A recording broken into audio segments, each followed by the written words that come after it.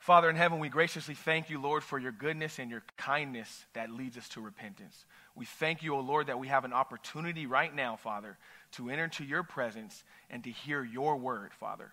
Who else has the words to everlasting life, and to where else will we go?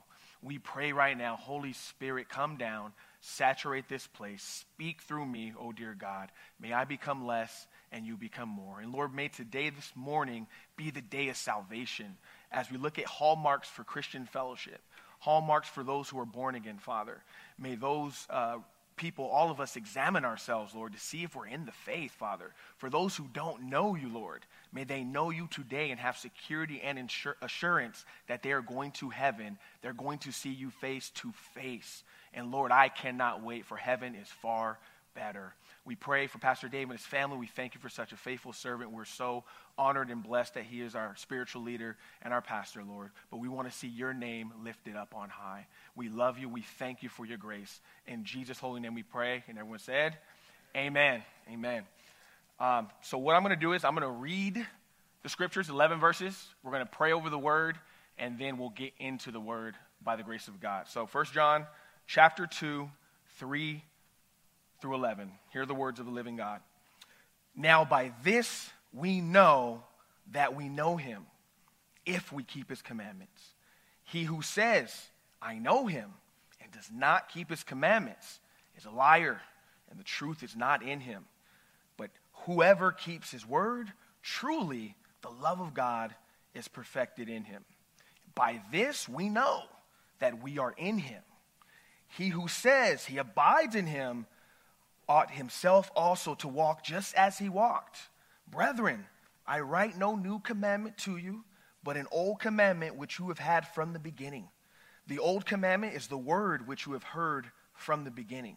Again, a new commandment I write to you, which thing is true in him and in you, because the darkness is passing away and the true light is already shining.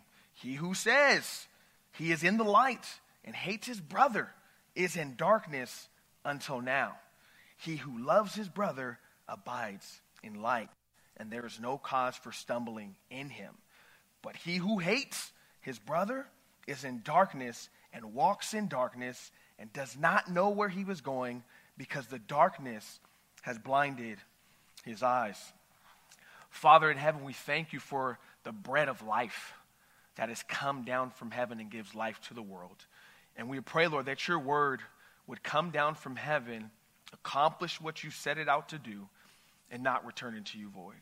And we pray, Lord, that your word would be profitable for doctrine, for reproof, for correction if necessary, and for instructions in righteousness, that your children may be perfect and thoroughly equipped unto every good work, for your glory and your glory alone. In Jesus' name we pray. Amen. Amen. So really quick, I'll do a quick little background as quick as I can, by the grace of God, about the Epistle of John and the Apostle John. So this is believed to be written, strongly believed to be written by the Apostle John.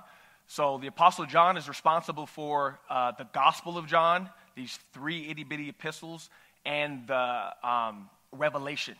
And so the Apostle John was one of Jesus' closest apostles. If you guys remember throughout the Gospels, particularly the Gospel of John, you saw Jesus had the 3, Peter, James, and John, the 12, the 70, and then the many. So John was one of Jesus' closest companions. He spent the most intimate time with the Lord Jesus. If there was anyone during Jesus' earthly ministry that knew Jesus better, it would be Peter, James, and John. And so we get this letter from the Apostle John, who was believed at this time to be well advanced in years and was a patriarch in the community, which we believe the church of Ephesus in Asia Minor, I believe. And so he had a very high influence, and so he was overseeing a lot of those churches, and he was writing letters to these churches. And so he's writing to these churches in Ephesus, these people in Ephesus, as a concerned parent. Because just as you guys remember Paul, as soon as the Apostle Paul would preach the gospel, as he said in Acts 20, he said, grievous wolves will come in, not sparing the flock with false doctrine. And that's what the enemy does. He comes in, shadows those who are truly laboring for the Lord, and then when they leave, they leech onto weak believers and try to take them captive through false doctrine. And so as a concerned parent, any concerned parent or concerned spiritual leader, you're concerned for the spiritual condition of the flock. And so the Apostle John writes to combat dangerous heresy that had come in, which is known as Gnosticism, which we believe, which I'll go into a little bit later. And he does that by lovingly giving an evidence. This is an action epistle. Lovingly giving these evidences of how you know you're a true believer in Christ. And so I love this epistle because we have so many people that are saying they're a Christian. I'm a Christian, I do this, I do that, and yet their life, their behavior is divorced from what they believe. And so that's a myth today, is many people think they can divorce belief and behavior, but I tell you that's not the truth. Just how it says, whom God brought together, let no man separate. What belief brought together, let not behavior separate. Those two go hand in hand. If you truly believe in something, your behavior and your conduct is going to match that. And so, as you see, the Apostle John writes as a concerned father, a concerned parent, we see that the word love is mentioned over 30 times in this epistle alone. And as I say often, love is action. Love is always caught in the act. It's never caught stagnant. And we know that the Bible says that God is love. And every believer who's been born again and is inhabited by the Holy Spirit, the fruit of that is love, and everything flows from there. And so John mentions love 30 times. And the basis of this epistle, we talk about relationship and fellowship with God. And so we're going to see two things that we need to think about. The context of this epistle. When we look at relationship, we look at John's gospel. Relationship and security is what we have in common, related to one another. We have Jesus. If you're in an earthly family, you're born into the same family. You live in the same home. You have a lot of relatable things. You're part of the family. But fellowship, that's what we do. It's what we share with one another, the Greek word koinonia. And so for us, when we fellowship, we're sharing the Holy Spirit. We're sharing Jesus with one another. And all those gifts that God has given us, we're blessing one another. That's why we do not forsake the fellowship. Amen? That's why we need that. The foundation of the church in Acts 2:42, for they continued steadfastly in the apostles' doctrine, the breaking of bread, fellowship, and prayer. That's the foundation. And so you see, you want to look at relationship, you look at the Gospel of John. You want to look at fellowship, you look at the Epistle of John. You want to look at security, that you're protected from danger, your salvation is secure. We look at the Gospel of John and Ephesians. But you want to look at assurance. Assurance is certainty, that you may know that you know that you know that you know you're going to heaven. We look at this epistle because anyone who's been born of God will bear the fruit of God. It's not the fruit bearing the root bears the fruit, and if you bear the root, you bear the fruit. It's that simple, amen? And so the purpose of this, as he writes, is first and foremost that we may have fellowship with God and fellowship with one another. When false teaching comes in, it's an infection. It starts small and it starts to spread, and it breaks up people who are following the Lord, and it gives them a false assurance to doubt their relationship with the Lord. Secondly, true believers, they don't continue in willful rebellion against God. That's why he says, he who says and does not, if you say and do not, by this you know, if this happens after that, because the Gnostics, the false teachers came in and they were saying all these things. They had this higher knowledge that was supposed to make them a lot more spiritual than the next person, right? That's typically what knowledge does. It puffs up, but love builds up. So that we would have fellowship with God and that Jesus is the foundation of our joy. Is when we have joy, it's because we have Jesus. When we have no joy, we don't have Jesus. And so John writes in chapter 1. Then he also says that you may not walk in willful rebellion, that you may not sin. And thirdly, he writes to warn against false teaching. You see, the false teaching about what? About the identity, the person, and work of Jesus Christ. All of the false religions and cults, they taint who the person and work of Jesus Christ is. They make him less. They degrade him. They make him even with man, or even elevate man's authority over Christ. I'm going to make it very clear. Jesus is King of kings and Lord of lords, and there is no other. The Bible says that, is there any other rock? We know of none other. That is the Lord Jesus. And every knee will bow, and every tongue will confess that Jesus Christ is Lord to the glory of Father and no other. And so what the cults do, they bring them lower. They try to elevate man, and they try to lure you in so you can serve them because they want your affection. But our affection should only be for one, and that's for the Lord Jesus Christ. And then lastly, assurance of salvation. As I was studying, and my uncle, he'll call me sometimes twice a month. Josh, how I know you're saved by grace through faith in Christ alone, right? Ephesians 2 makes that clear. I know that, but sometimes I don't feel like it. Sometimes I wonder, am I really in his hands? Do I really have the two-fisted promise that John 10 gives us? Am I really in the Son's hand, the Son's hands, and the Father's hand, and no one can snatch me out of the hand, and the Father is greater than I? Do I really have that? And my heart has always taken him to 1 John 5 for assurance, so that you may know, 1 John 5:13, 11 through 13 tells us, that I've written these things that you may know that you have eternal life, and that this life is in the Son. Therefore, he who has the Son has the life, and he who does not have the Son does not have the life. For our assurance, because guess what? If we've been born again, we need to have confidence. Not arrogance, but confidence. Arrogance means you're in charge. Confidence means Christ is in charge. And so the Bible says that we're kept by the power of God. I think it's in 1 Peter. That we've been begotten by unto a living hope. And we have an unfadable, we have an incorruptible inheritance waiting reserved in heaven for us. These are the words of the living God. We have those precious promises. So John, the apostle, writes that. Those are the main purposes of why he writes this epistle. Now we can get into our outline really quick. Okay, moving quick. Amen. Praise God. So I titled the message, Do You Know Jesus? Okay? A lot of us may think we do. A lot of us may say we do. But when you get down to the nitty-gritty, do you have a relationship with him? When you wake up in the morning, is he the first thing on your mind? Do you salivate at his word?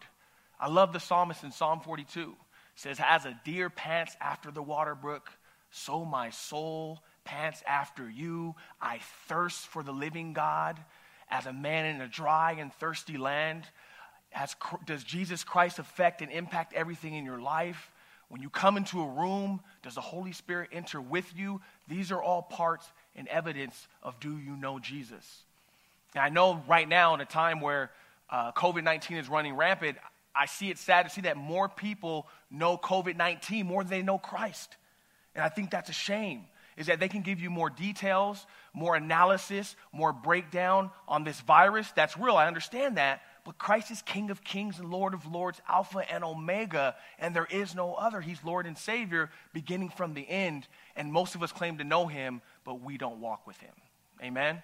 And so we have to ask the question today, do we know him? John gives us some hallmarks for us to know if we're in fellowship with him. So really quick, first and foremost, point number one, we know Jesus first and foremost if we're obedient to his word. I know a lot of us don't like that. Obedience, what is it? I mean, is it kind of obey when I want to obey? Is it only when I agree with it? If Jesus is Lord, he's not a half-time Lord. He doesn't clock in half-time and then take breaks. He's full-time Lord, and he's full-time Savior. And so if you know Jesus and you have a relationship with him, and you are in fellowship with him, then he's always Lord. And our answer should be, yes, Lord, to whatever you say. Yes, Lord, I trust you. Will you struggle and battle from time to time? Absolutely. But what does your heart say? Amen? And so, are we obedient to the Lord's commands to forgive one another, to pray without ceasing, to pray for our enemies? My brothers and sisters, these are just surface things that we should be doing as a Christian if we know him. Secondly, may we be known by our words and actions being united. Hence why if you say and you do not, if you say you love the Lord, but you don't love people, there's a concern there, a genuine concern. Do we have a desire to please the Lord in all that we do? In verse 5, it will tell us that those who keep his word, the love of God is perfected in them. That desire to live a holy life is perfected in them. We go from obligation, I want to keep these commands, to appreciation. I get to keep these commands. They're good for me. I am accepted, therefore I obey. Because I'm bound by love and not by law.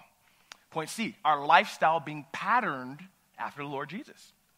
Are we seeking to be like the master? Luke 6:40 tells us that the goal of a disciple, the goal of a follower of Jesus Christ is when they're perfectly trained to be like their master. And so in our lives, as we're growing in the grace of knowledge from glory to glory, faith to faith, and grace to grace? Are we looking more and more like Christ or more like the world? Those are all questions that we have to examine. Point number 2, are we known by our love for one another? I love this verse in John 13, 34 through 35. Jesus tells his disciples, he says, a new commandment I give unto you, that you will love one another as I have loved you. This you must also do. And by this, the agape love, all men will know that you're my disciples by the love you have one to another. And unfortunately, a lot of us have what we call sloppy agape. It's not real love. It's what you can do for me, then I'll see what I can do for you. Jesus said even sinners do that. What thanks do you have if you love someone who loves you back? Anybody can do that. But he tells us to love our enemies and pray for those who persecute us and pray for those who mistreat us. That is the love of Christ. And lastly, we need to understand the contrast. Love for self results in hate, darkness, and life of stumbling. And I will say that the opposite of love is not hate, but selfishness. It's being self-centered and only on you. Amen? All right, let's get into the word. So verse number 1 on your outlines. Sorry, verse number 3. I apologize. Point number 1, hallmarks of Christian fellowship by our obedience. So here's what he said. Now by this we know him if we keep his commandments. So previously, in the previous 2 verses, John was saying, I write to you that you may not sin. Because the Gnostics were walking in willful rebellion because they had a wrong belief about who Jesus was. And they felt that they can do whatever they want because they were not responsible for what they do in their flesh. And so Jesus says true believers aren't like that. Do not continue to sin. But here's the good news. Although we all sin and fall short of the glory of God, and although we all falter in our walk with the Lord, John gives us this assurance that, hey, if anyone sins, or so should anyone sin, we have an advocate with the Father, Jesus Christ the righteous. And he pleads your case every time before the Father and says, Lord, I paid the price. They're with me. Put their sin on me. The blood that continues to cover and give and atone is the righteous blood of Jesus Christ. And so after he says that, he comes to this verse and he says this, by this we know that we know him if we keep his commandments. Another version, the New Living Translation says this, and we can be sure that we know him if we obey his commandments. So when he says, by this we know, that which I'm about to say afterwards, this meaning the evidence. See, many people think faith is, it's a blind faith, right? Is that you guys just, you just believe in the guy in the sky and you don't have any evidence from it. The Christian belief is very well rooted in evidence, right? You look all throughout the Old Testament, he gives all the signs and wonders, although he doesn't have to, he gives all the signs and wonders on who he is so that you may believe on him. Amen? And so the word to know, it's a Greek word genoski, and it uses the same word twice, that you, by this you may know that you know him. And in other words, we may know that we know that we know that we are certain that we know him. And it speaks of personally, intimately, experientially knowing someone or something. And so this means to come to know someone through a personal experience. Just like all you guys' relationships that you have. That's how you have to look at it. That's the best way to understand it. How did you get to know your spouse? How do you know your children? How do you know your boss? You actually experience these people. You spend time with them. You study them. You interact with them. It's the same thing that John is telling them. Now, why does John have to tell them this? Because the Gnostics in chapter 1 said Jesus wasn't a real person. They said, yeah, he was just a phantom.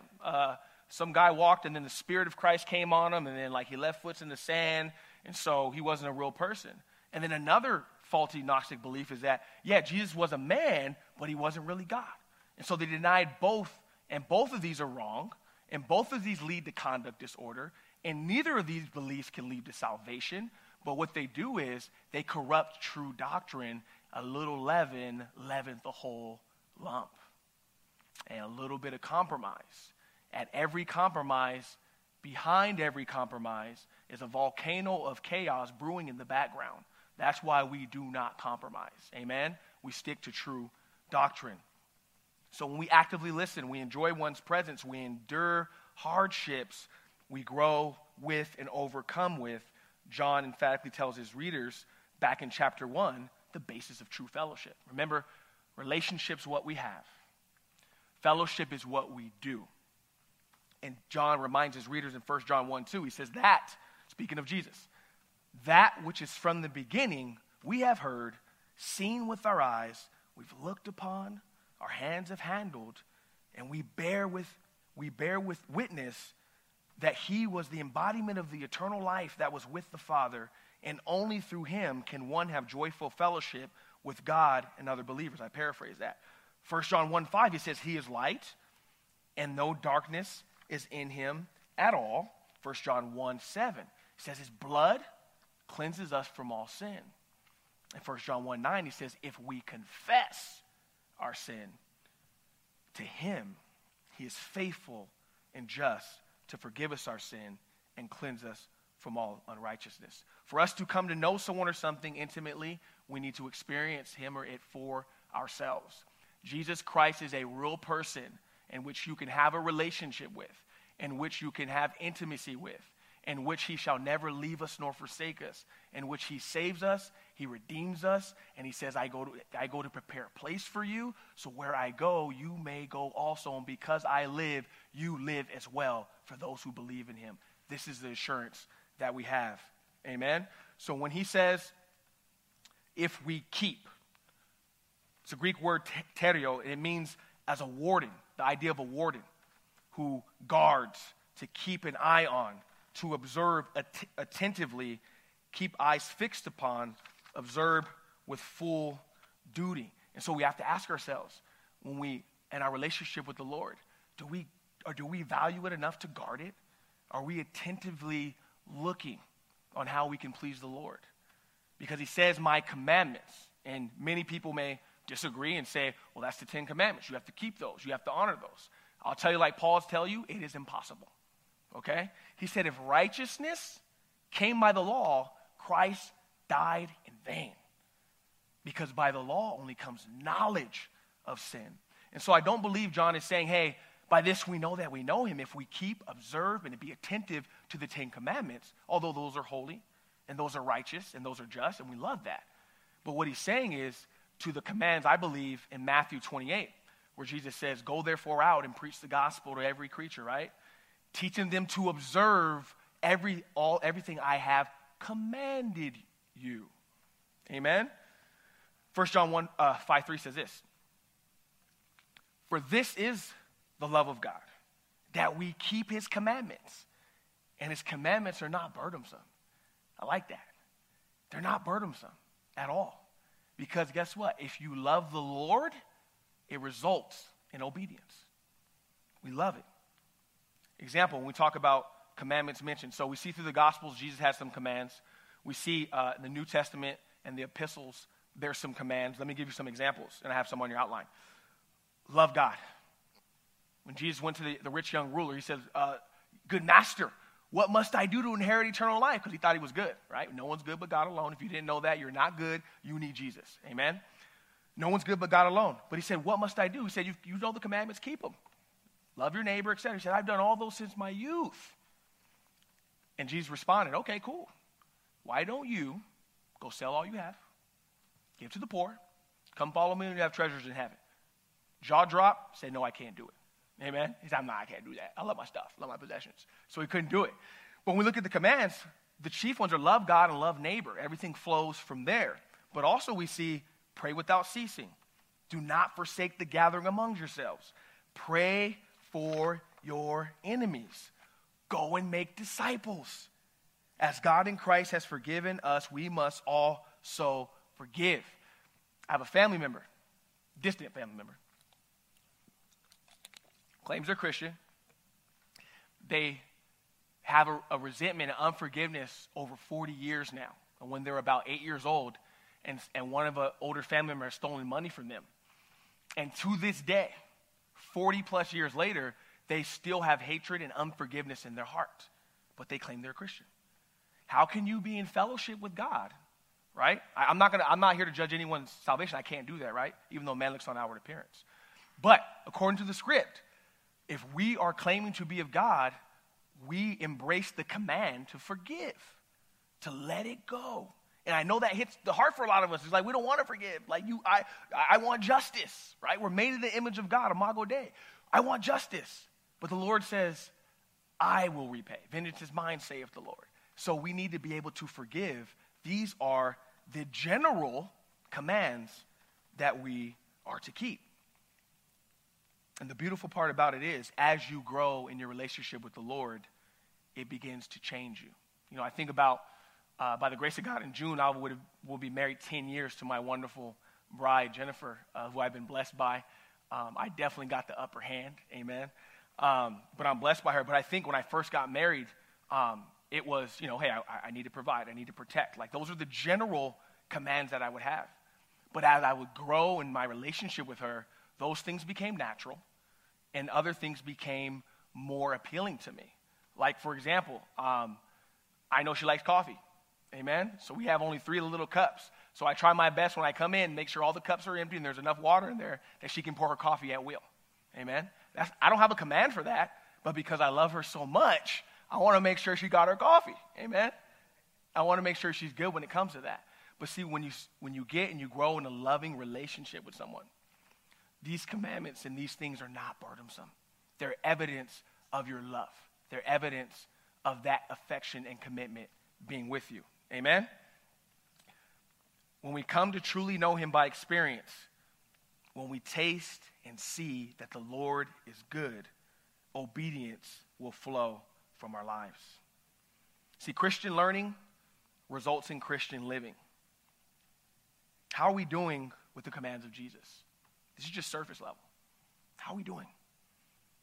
Is praying good for us? Is loving God and people good for us? All these things are good for us, and they help our relationship with God and others. Subpoint B, verse number 4. By our words and our actions being united. Here's what it says, verse 4. Look at your Bibles.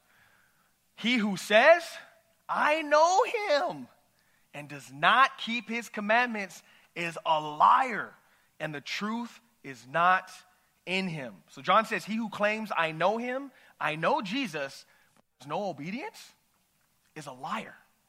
So the Gnostics, what they would do is they would come in and say, we know the Lord, and we have this higher knowledge. Philosophy. We have this higher knowledge, and guess what? We got this new revelation, and as you guys heard it, if it's new, it ain't true. The Bible says, forever, O Lord, thy word is settled in heaven, done, finished, complete. Amen? It's not new. There's no new revelation. And so the Gnostics want to come in with this new knowledge that faith in Christ alone does not save. It's faith in Christ plus faith in the higher knowledge. Guess what? That only we have, and you got to get it from us. That's what they were teaching. That's what it was. And yet they were saying this, but they had no concern for general obedience to the commands of our Lord. He calls them out. They were claiming to truly know Jesus, but their lives lacked genuine obedience to the commands of Jesus. I often run into people, and my kids always get mad at me because everywhere we go, you know, I can't help myself. I'm going to talk about Jesus. And so they get mad because they see me talking to somebody. They know, okay, that's about 10 to 15 added on to our stay here. And if I run into somebody else, it's another 10 to 15. And my wife's grown really patient. I appreciate her. I love her. But I often run into people, and when I have an opportunity to share the gospel, we start talking, and this is like 90% of the time. Yeah, you know the Lord? Yeah, I love Jesus, man. Amen. And we're vibing by the grace of God. They're talking about things in Scripture, about things that they love, and then the question has to come up. Mandatory, and it's almost like it comes out in slow motion. You ready? What church do you go to? And it's like they're like, no, don't ask. Because they're not in fellowship. It's because most of the people claim Christ but don't like to spend time with his bride. Amen? They don't like to fellowship because they don't like accountability. And so I'll ask them, oh, really? Why don't you not go to church? Well, yeah, you know, the church is, you know, they're judgmental. You know, I had a bad experience. And so, you know, I don't want to, I think I'll stay. I have my own personal relationship with God. We have a lot of CIA Christians that are behind the scenes. They have a badge under their shirt. You can't really know they're Christians. And so I kindly asked them, I said, okay, so you had a bad experience at the grocery store. You're still shopping there. Amen. Oh, boy. You have a bad experience at McDonald's, you're still eating the Big Macs, you're still ordering number 2s on it. I'm just saying. And so you have a bad experience at those places and you still go. But when it comes to church and fellowship, there's conflict. And so I always have that issue with people where I call them because I know how important fellowship is. That's koinonia. We share the Holy Spirit with one another. I know how important that is. And it's the constant excuses. And I always encourage them, look, I love you, but I encourage you to be in fellowship. The Bible says, do not forsake the gathering among yourselves as more the day is approaching. The Bible says, iron sharpens iron. So one man sharpens the countenance of his friend. It's good for you. And I ask them questions. Hey, look, do you think praying is good? Yeah, I pray all the time at home. Me and the Lord, we have our own relationship between me and him, right? Oh, what about reading the Bible? Oh, yeah. Oh, man, I love reading the Word. Man, I was reading the Psalms today, and they'll quote Scripture and all that good stuff. It's wonderful. Oh, man, what do you think about God's people? Oh, man, I love God's people, man. Word, that's all good, man. What about worship music? Oh, I love worshiping. Oh, man, I could name all these worship songs, man. So where do you think you can do all that? In one place. The church. Oh, no, wait a minute. And we go on. But here's a genuine test, okay? If you claim that you know him, but you have no genuine desire to obey the general commands of Christ, the Bible says you're a liar. Not me. Don't say Pastor Josh called you a liar. The Bible says you're a liar, and the truth is not in you. And it's not because you have to conjure up this desire to do it. He's saying that, look, if I'm in you, these things are organic. They're natural. I've never in my life, and it's not like I sat down and I watched it or anything, but I've never in my life saw an apple tree struggling with itself to bear apples. Never. It's organic. But never in my life have I seen someone sit there and say, hey, Josh, this is an apple tree, but it has oranges on it. No, trust me, it's an apple tree. I promise you, it's an apple tree. But it has oranges. I can't accept that. And this is what John is saying, is that if you say, and we do not, he says the truth is not in you. He calls them out. Many people today claim to know him, yet their lives lack genuine fruits of repentance. I know a brother in Christ. I know he's truly born again now. Whether he was years ago when we had the conversation, I don't know. It's not my place to judge that, But he said, hey, when he first got born again, he was still selling drugs. He still continued to live in willful rebellion against God. Zero fruits of repentance. Didn't want to go to church, any of that. And he promises he was born again, filled with the Holy Spirit. And I struggle with that. I just tell him, okay. So what you're telling me is that Jesus Christ performed open heart surgery on you and your life didn't change. What Jesus are you serving? Amen? What Christ are you serving? Because the Bible says in Romans 8:11, emphatically, Paul says, the same power that raised Jesus from the dead is living inside of each and every one of us. And so if you've had heart surgery and you're breathing the same you were breathing before the heart surgery, I'm concerned. Amen? And Apostle John says, you should be concerned as well. Amen? You need to examine the root, to examine the fruit. What Jesus are you serving? Amen? Praise the Lord. So, this is not genuine fruit of salvation. It's fruit of rebellion, as listed in Romans 1. And so, we have to examine ourselves. I love what Paul said in Galatians 2:16. He says, but if while we seek to be justified by Christ, we ourselves are also found sinners, is Christ therefore the minister of sin? Are you going to charge that to Christ? Paul says what I love most, certainly not. And he says in Romans 3:4, let God be true and every man be a liar. We cannot charge rebellion to Jesus. It's not happening. I think about the parable of the wicked servant. I think about the parable of the sower and the seeds, right? Again, this is not a works-based salvation. That's not what I'm talking about. We're talking about evidence in a believer's life. Evidence of the living God living inside of you, as Jesus says, because I live, you shall also live too. So John told us in chapter 1, Jesus is a real person that can be experienced. True joy only comes from the person of Jesus. Jesus is only light and not darkness. I can't say I know him and walk in darkness. The Gnostics lied about their humanity in chapter 1. They said they had not sinned. The Gnostics lied about their obedience. They said we have no confessions to make. The Gnostics lied about their righteousness. They said, we have not committed any sins. Guess what? They failed the test. It's not a true conversion. There was no fruit. And John is concerned about the readers falling for people teaching the word of God apart with no evidence. Never follow someone, never give heed to someone if their life doesn't bear witness with what they're proclaiming. Amen? And again, we're not judging to condemnation. We're being wise fruit inspectors. We're following what the scriptures say. We need to be diligent. They not only had the wrong Jesus, but they didn't have the fruit of salvation. Often when I say that, people come to me. My dental hygiene is a Mormon, and she's convinced that the Mormon Jesus and the Jesus of Scripture are the same people. And I I asked her, I said, so is Jesus God, or is he one of three gods? And she said, oh, no, we believe Jesus is God, but the Holy Spirit is God. And I simply just went to Scripture because that's what we're supposed to do, right? And Isaiah 42, 43, 44, 45 clearly makes it clear. Before me there was no God formed, neither will there be after me. I am the Lord, and besides me there is no other. And so I ask, so is Jesus the true God or the false God? Because if there's three and the Bible says there's one, and you're saying he's one of the three, is he true or is he false based off Scripture? And so they struggle with those questions, of course, but I give them grace because my goal is to point them to the right Jesus. You guys remember in 2 Corinthians 11, Apostle Paul was basically trembling.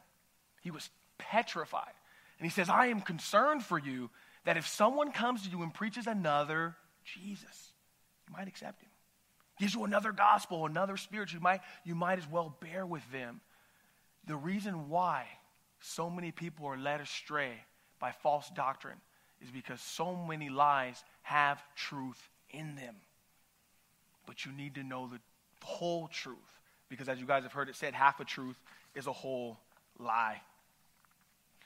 Some people say, Jesus and I have an agreement. As a guy I ran into the 99-cent store, and he was working. He was a little bit intoxicated, and I was able to minister to him the gospel. And he says, Jesus and I have an agreement. I can get drunk, and he and I are cool. That's not an agreement. I don't know what Jesus you had an agreement with when it comes to that, but that wasn't the Jesus of Scripture. Failed the test. Not part of the family of God, right?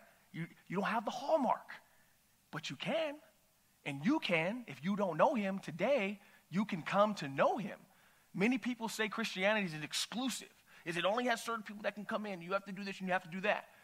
I refute that strongly. I think Christianity is one of the most inclusive religions you can have. You know why? Because God invites everyone. The Bible says whosoever, okay? Everyone to have a relationship with his son. You choose to be excluded if you're not in that. Amen? And I call everyone today, if you don't have him, do not leave here without him today. My heart is burdened for those who don't know him. My heart is burdened for those who think they know him and have a false assurance. Jesus says, if you love me, you obey my commandments. And this is my commandment. He tells us, do not leave here today without the Lord Jesus. He said, this is the faithful saying and worthy of all acceptance, that Christ came into the world to save sinners, in which all of us are chief. Every single one of us. Don't leave here without him. Amen? Subpoint B, verse 5. Transitioning. So he tells them, hey, if I say I know him, I don't keep his commandments. He's a liar. The truth is not in him. But verse 5 says this, but whoever keeps his word, truly the love of God is perfected in him. By this we know we are in him. I love that. This is where we go from obligation to appreciation. We transition from the general commands to love one another, to pray for one another, to love our enemies. Those are those general commands, right? That's where it starts off with. That's a good start. But it goes further. He says, but whoever keeps. We see a distinction from verse 3. He says the commandments. Here he says his word. Like I said before, I believe, and I could be wrong, I believe the commandments refer to the commands that Jesus gave the disciples in Matthew 28.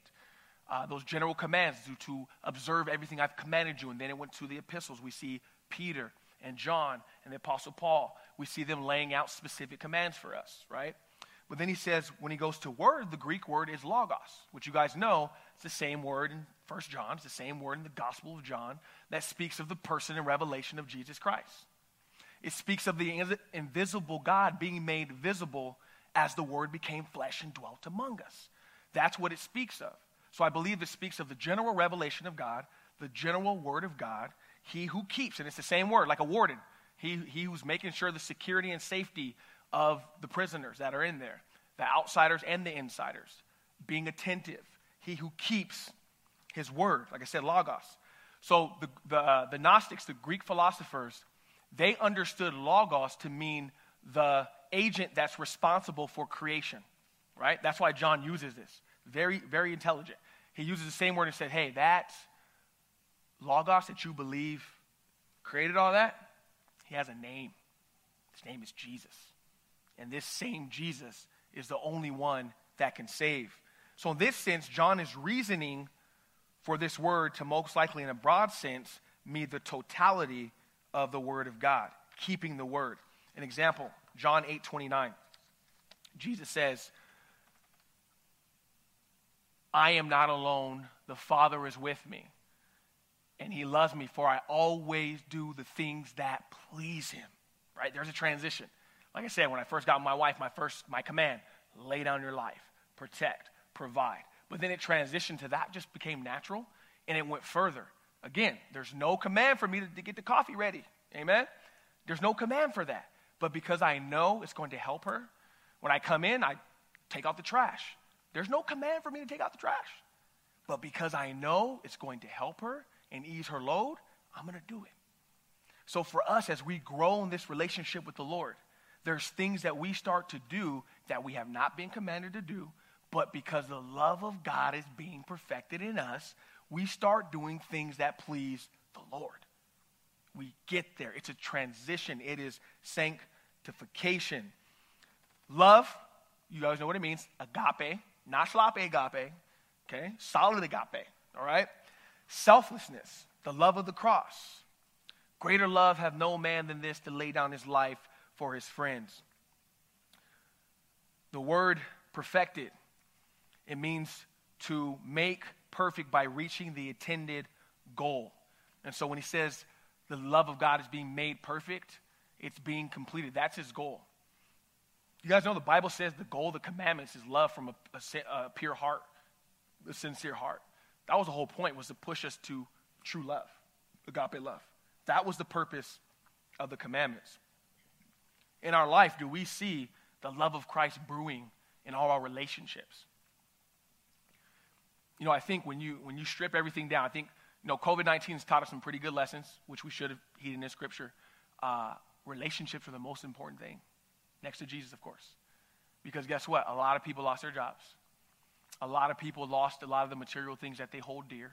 People are losing their homes. People are losing their cars. People are losing a lot of the material things that they once held very, very dear. And they're seeking to be close to the people that they love most, these relationships. And so it's all about relationships. And so we all have to ask the question, how has the love, or how is the love of God pouring into all of our relationships? Because that is one of the tests of a Christian. That is one of the acid tests. Romans 5:5. Now hope does not disappoint, for the love of God has been poured out in our hearts by the Holy Spirit, which has been given to us. Deuteronomy 10:12. And now, O Israel, what does the Lord your God ask of you? But to fear the Lord your God by walking in all his ways, to love him, to serve the Lord your God with all your heart and with all your souls. John is telling his readers that as they keep his word, have a desire to please the Lord in all that you do. This person will grow mature in the Lord, for the Lord as evidence and assurance of their salvation. Amen? Surely the Gnostics claimed they loved the Lord. They claimed they had this higher knowledge.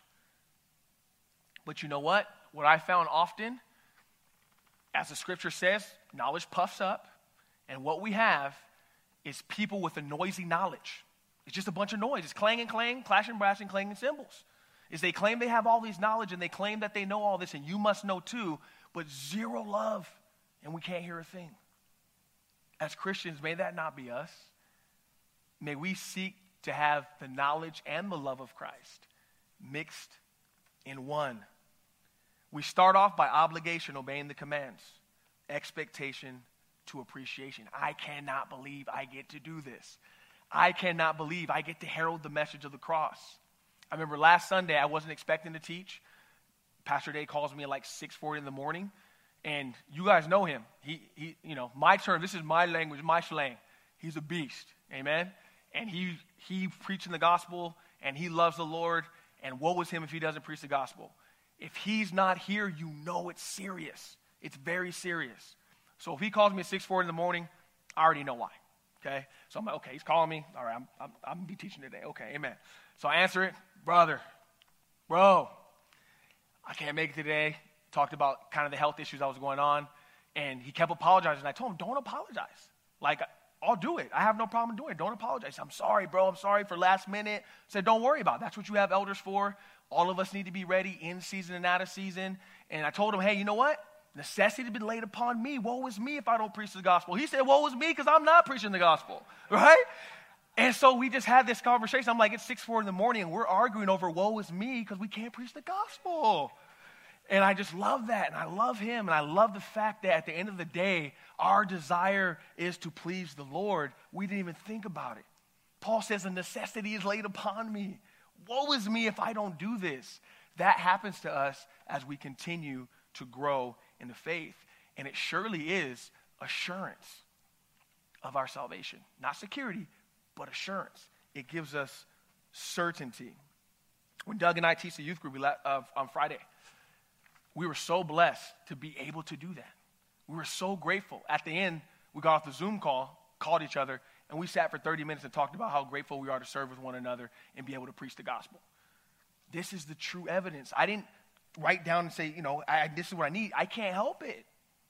I can't help it. I wish I could be quiet. People think, Josh, there's something wrong with you because you owe it. No, there's something wrong if I don't. There's the issue. I must ask you about Jesus. I cannot help it. I'm sorry. You'll love me in the end when you stand before God. I promise you that. But this is the evidence. Thank you, Lord. It says, by this we know. I love this. By this we know. The evidence again. Still part of verse 5, I believe. By this we know we are in him. When we are in him, we're no longer living for self. 2 Corinthians 5:15, I believe. It says, and we live for him who died and rose again. You're no longer living for self. I tell people when I teach at the Growth Lighthouse, I say self needs to be on the shelf, okay? Self goes on the shelf. We don't use self. We are indwelled by the Holy Spirit. We have to ask ourselves, are we still in Adam or are we in Christ? When we are in Christ, we're concerned about the things of Christ. Paul says, imitate me as I imitate Christ. We're bound by love, not by law. Subpoint C, and that's probably all we're going to get to potentially. Subpoint C. Our lifestyle being patterned after Jesus. Verse number 6. Look at your Bibles. He who says, I love that, he abides in him, ought himself also walk just as he walked.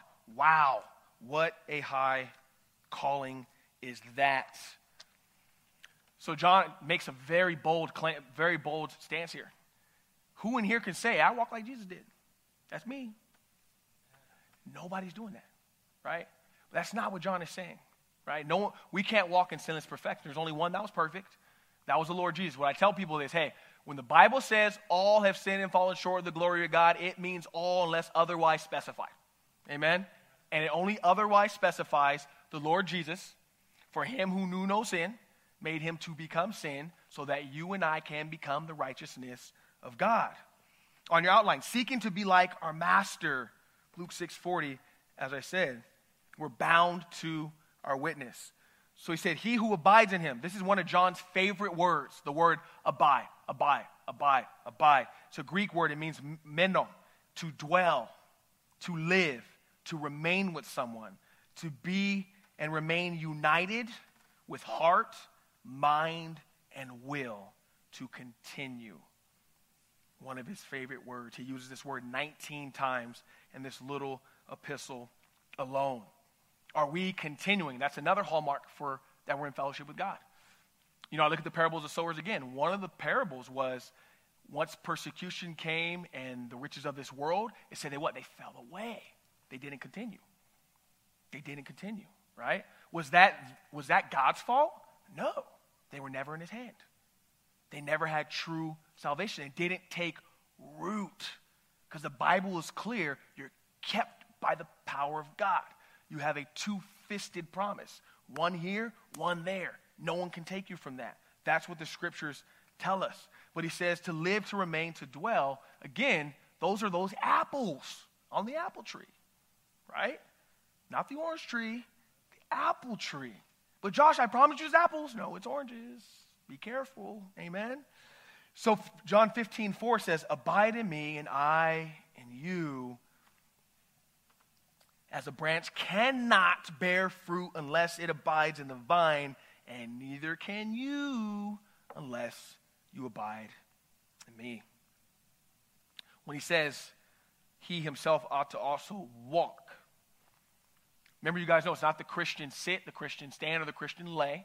It's the Christian walk, because we're constantly moving, progressing towards the cross. The word means to regulate one's life, conduct oneself after to make due use of opportunities, all right?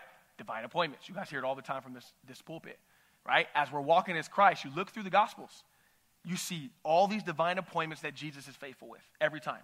Whether it's groups of people, whether it's individuals, whether it didn't matter. But he was faithful to walk to honor his Father. He says, I honor my Father and you dishonor me, he tells the religious leaders, because they're puffed up in their knowledge and their religion. This means if we claim we're united to Christ, and our commitment to him will show in our lifestyle. Amen? So this does not mean we're supposed to be sinless, although we should aim to sin less by the grace of God. Yet when we treasure his commands in our heart, like the psalmist said in 119:11, when we treasure his commands in our heart, the Bible says that I've hidden thy word in my heart that I may not sin against you, right? The things that are most important to us, we guard and we protect. Why do you guys lock your house? You want nobody breaking in. Why do you lock your car? You don't want nobody breaking in. You treasure those things. You hide them. You put them in a garage if you have one. You take care of them. Hopefully most of you guys.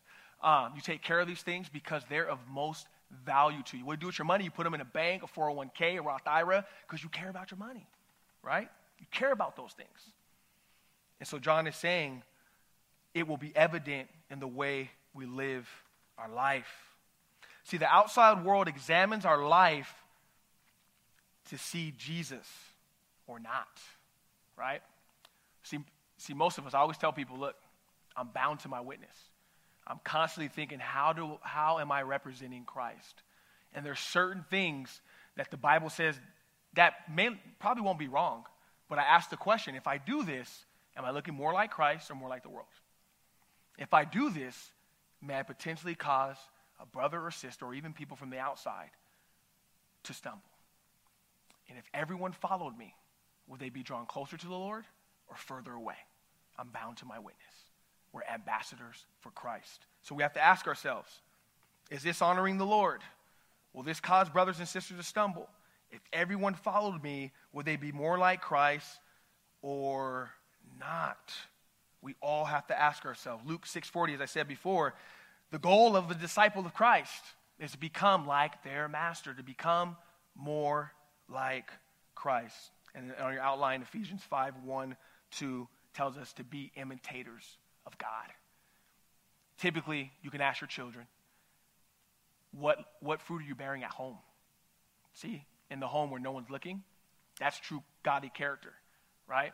If we went and asked the closest people to you guys, would they know that you know the Lord? Are we CIA agents? Are we undercover Christians? because we shouldn't be, right? How can we hold something so valuable and hide it, right? Well, I remember the wonderful song, "This little light of mine, I'm going to let it shine, hide it in a bushel." No, I'm going to let it shine. We need to let our light shine. I will do one more point, and then we'll be done by the grace of God. So in review, before I go to point number 2, a hallmark of how we know Jesus, by our obedience, first and foremost. Why do you call me Lord, Lord, and not do the things that I say? The Lord's commands, by our words and actions lining up with one another, by our desire to please the Lord in all that we do. We're bound by love and not by law. I delight to do thy will, O God. Thy law was within my heart. Our lifestyle, is it being patterned after Christ or patterned after the world? The two are not the same, and no servant can serve two masters, because you'll love one and hate the other. It's either Christ is Lord of all, or he's not Lord at all. Point number 2, and we'll get as far as we can. Love for Jesus results in love for people. Love for Jesus results in love for people. Verse 7, look at your Bibles.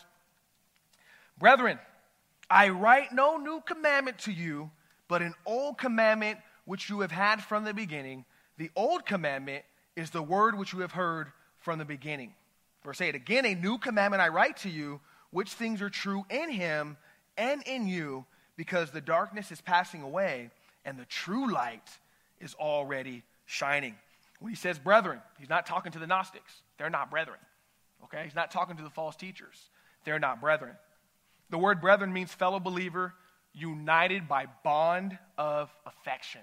Remember, our relationship with one another is we all have Jesus. That's why we have that in common. And our fellowship is sharing that with one another. The Gnostics couldn't share that because they didn't have it. They had a false Jesus. Again, I find it all the time, the self-righteous people, the Pharisees that want to strain in a gnat and swallow a camel, they have noisy knowledge. It lacks love. I can't hear. I don't know what they're saying. We constantly come across these people. This is what, again, John is combating completely. And so, when he says a new commandment, he said this is not a new commandment, but an old commandment. Remember, the Gnostics had what? New knowledge. We have this new knowledge for you. If you don't know about it, you're not going to be able to grow in Christ. You can't fully know him. See, you were half redeemed at the cross. You kind of half know him. We have the other half. Like Paul says in Galatians 4, he says they want your affections for them, not for the Lord. They want to steal your affections. But the scripture says set your affections on the things that are above.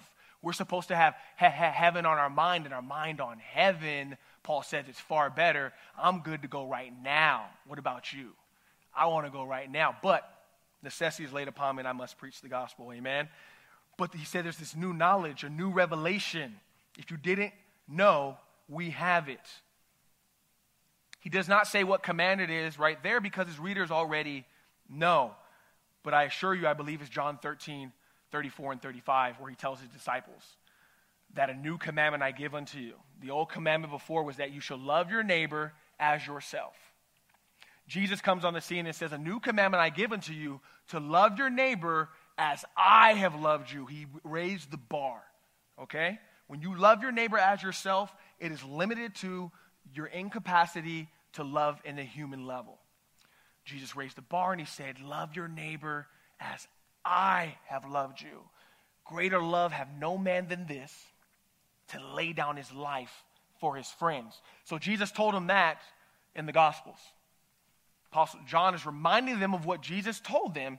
He said it's old, it's the same word from the beginning, but then he says it's new. Why? Because now it's on this side of the cross.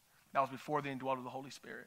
And he tells them now it's not a new commandment, it's old, but it's actually a new commandment because now you're filled with the Holy Spirit. We, as a parent, a loving parent or teacher, we often find ourselves repeating things over and over and over. Why? Because children need repetition. I don't know how many times I told my kids the same thing over and over and over, and they've told me, you're telling me that over and over, but they haven't done it. And they say, why do you keep telling me? Well, why don't you listen? right? Why don't you just listen? I don't have to keep saying it. So we find this repetitive command to love one another. We need repetition. The Bible says over 360 times, do not be afraid. Do not fear. Deuteronomy 31:6, it says, be of good courage. Do not fear nor be afraid of them, for the Lord your God goes with you, and he will never leave you nor forsake you. If God has to warn it that many times, that means we're being afraid. If we have to constantly get a warning to love one another, it's okay. I'll take the repetition. I have no problem with that. As I said, the Gnostics have no knowledge in the world, but because they do not have the Holy Spirit, they lack sincere love for the brethren. Again, noisy knowledge. 1 Corinthians 13:2. Though I have the gift of prophecy, and I understand all mystery and all knowledge, and though I have the faith to move the mountains, but I have not love, I am nothing. It profits me nothing. Again, I say it again, knowledge puffs up, but love builds up. Love for Jesus results in love for people. He tells them which thing is true in him and in you. The Bible says God is love. Therefore, any who are in Christ bear the same attributes. Galatians 5, what's the main fruit? Love. And then it stems from there, joy, peace, happiness, gentleness, self-control, and it goes on and on and on. But the foundation of that was love, and it all came from there. So when he talks about darkness is passing away, the true light is shining, we have to remember, whenever light enters a room, darkness has to run. The two can't live together. They can't be co-inhabitants. Proverbs 4:18. But the path of the just is like a shining light that shines more and more unto the perfect day. If you want a barometer for your spiritual maturity, look at your love. All of us, me included. Are you growing in love for God and love for people? And I'll end it here. A little poem. I don't know who wrote it. I heard the voice of Jesus say, I am this dark world's light. Look unto me. Thy morn shall rise, and all thy days be bright. I looked to Jesus, and I found in him my star, my sun, and in that light of life I'll walk till traveling days are done. I heard the voice of Jesus say.